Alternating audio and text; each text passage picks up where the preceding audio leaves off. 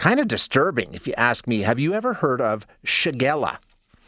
Well, you have now. It's an infectious disease that has appeared in Edmonton, and it's not typically a big deal here, but we've got an outbreak that has really got some people concerned, including our guest. And our guest is Dr. Louis Francischetti, who is a University of Alberta public health professor and an emergency physician at the Royal Alec Hospital and the Northeast Community Health Centre. Dr. Francischetti, thanks so much for your time. I appreciate you joining us. My pleasure. Shigella, what is it? Can you just sort of give us a description of what this illness is? Well, there's hundreds of bacteria out there, and Shigella causes shigellosis. So Shigella is the bacteria, and the disease it causes is called shigellosis. And so it gets into your bowel. You basically ingest it. So you touch a surface that someone who has it that didn't wash their hands, and you touch food, or you can get it from sex as well. And basically it gets into your bowel, and then it causes fever. It causes a profuse, watery diarrhea, and there could be blood and mucus in it as well. Stomach cramps, and there's that sensation that you got to go again. So you've just had a bout of diarrhea, but your body tells you got to do it again.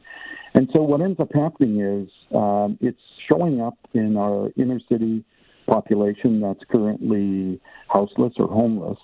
And you can imagine it's spreading like wildfire. And unfortunately, these folks don't have the ability to, like you and I would have, is shower, have your own bathroom, wash your hands, and isolate yourself till it passes.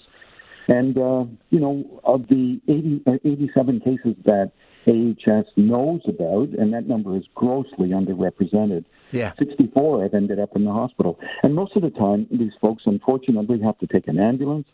They go to emergency. They can't be accepted back in shelters. And so there's absolutely no place to send them. And unfortunately, some of them are getting sick enough that they're ending up in intensive care at a great cost to the health system. And, this is a third world disease in 2022 in the middle of Edmonton. And what's embarrassing is that there's a big Canadian Institute of Public Health Inspectors conference next week that I'm speaking at. And here we are, 2 blocks from where the conference is being held. We've got an outbreak of a third world disease. Yeah. Totally embarrassment. Well, that's the thing, Doctor. I've never heard of this. Is this something that you see at all in Canada? I mean, when was the last time we were talking about Shigella in this country? Yeah, well, Shigella is there. It's always around. And, sometimes we see outbreaks in daycare, and there was an outbreak in a school a while ago. But, it's self-limiting because once you figure out something's going on, you're supportive to the individual, you provide them with good hygiene, and, it runs its course. But this disease starts 1 or 2 days after someone's infected, and it can last up to 7 days. And unfortunately, for weeks after, they can still contaminate the environment. So you're saying, well, this isn't affecting me, it's an inner city thing. Well, if somebody gets on a bus and you happen to take that bus, or you happen to take that LRT, or you go to the library, or you go to Tim Hortons, anyone can get it. Now, for you and I, if we get it, it's basically a pain in the ass. You stay home and you got diarrhea for a little while.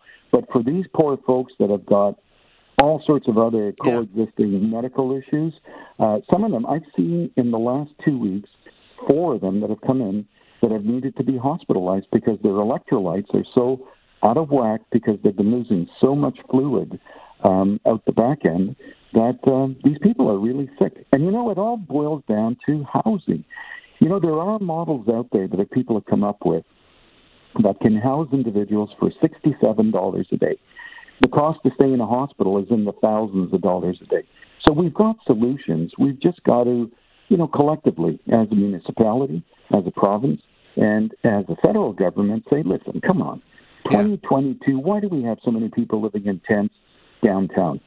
It's embarrassing. That's what it is. It really is unbelievable. If you go downtown, it's shocking, the number of people we have living like that. Okay, couple of things. Like you say, some people end up in hospital. Can you die of this? How severe can this illness become? Oh, I've seen 2 in the last 2 weeks end up in intensive care. So what ends up happening is you can have such severe diarrhea that your kidneys start to shut down. Your electrolytes, like your potassium and your sodium that are important for the heart, can become so low that it's critical.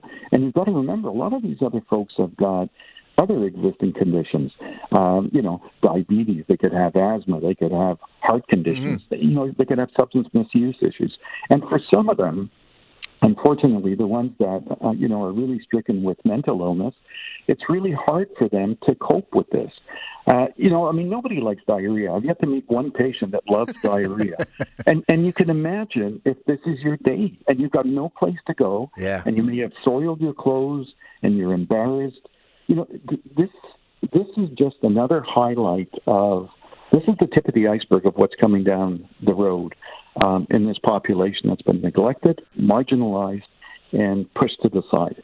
So, this should be a priority of our new premier, and she should be looking for people that know what to do about this problem and solve it, because once this takes hold in the community, it's hard to get rid of.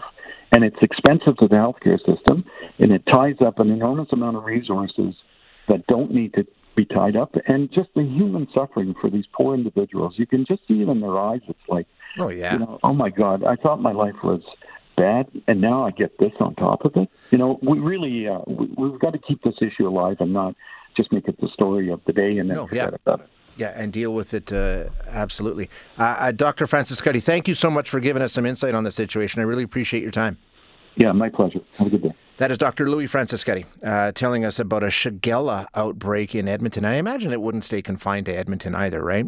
Hi, it's Shauna, and I might be a bad parent because my kids think French fries are vegetables. Hey, it's Ryan, and I might be a bad parent because I went out for wings when my wife was in the hospital after giving birth. Johnny here. I might be a bad parent because in my house, the tooth fairy gives pocket change. But we're not alone. Len emailed us and said his 6-year-old daughter's Tarzan moment going from love seat to lazy boy by curtains made him more proud than any dance recital. And Andy left his 2-year-old at the rink. All right, guys, I'm sure we're not alone. Like Andy's kid. For stories and confessions like this, make sure you check out our podcast. It's called Bad Parents, and it's available wherever you get your podcasts. I left a glove at the rink.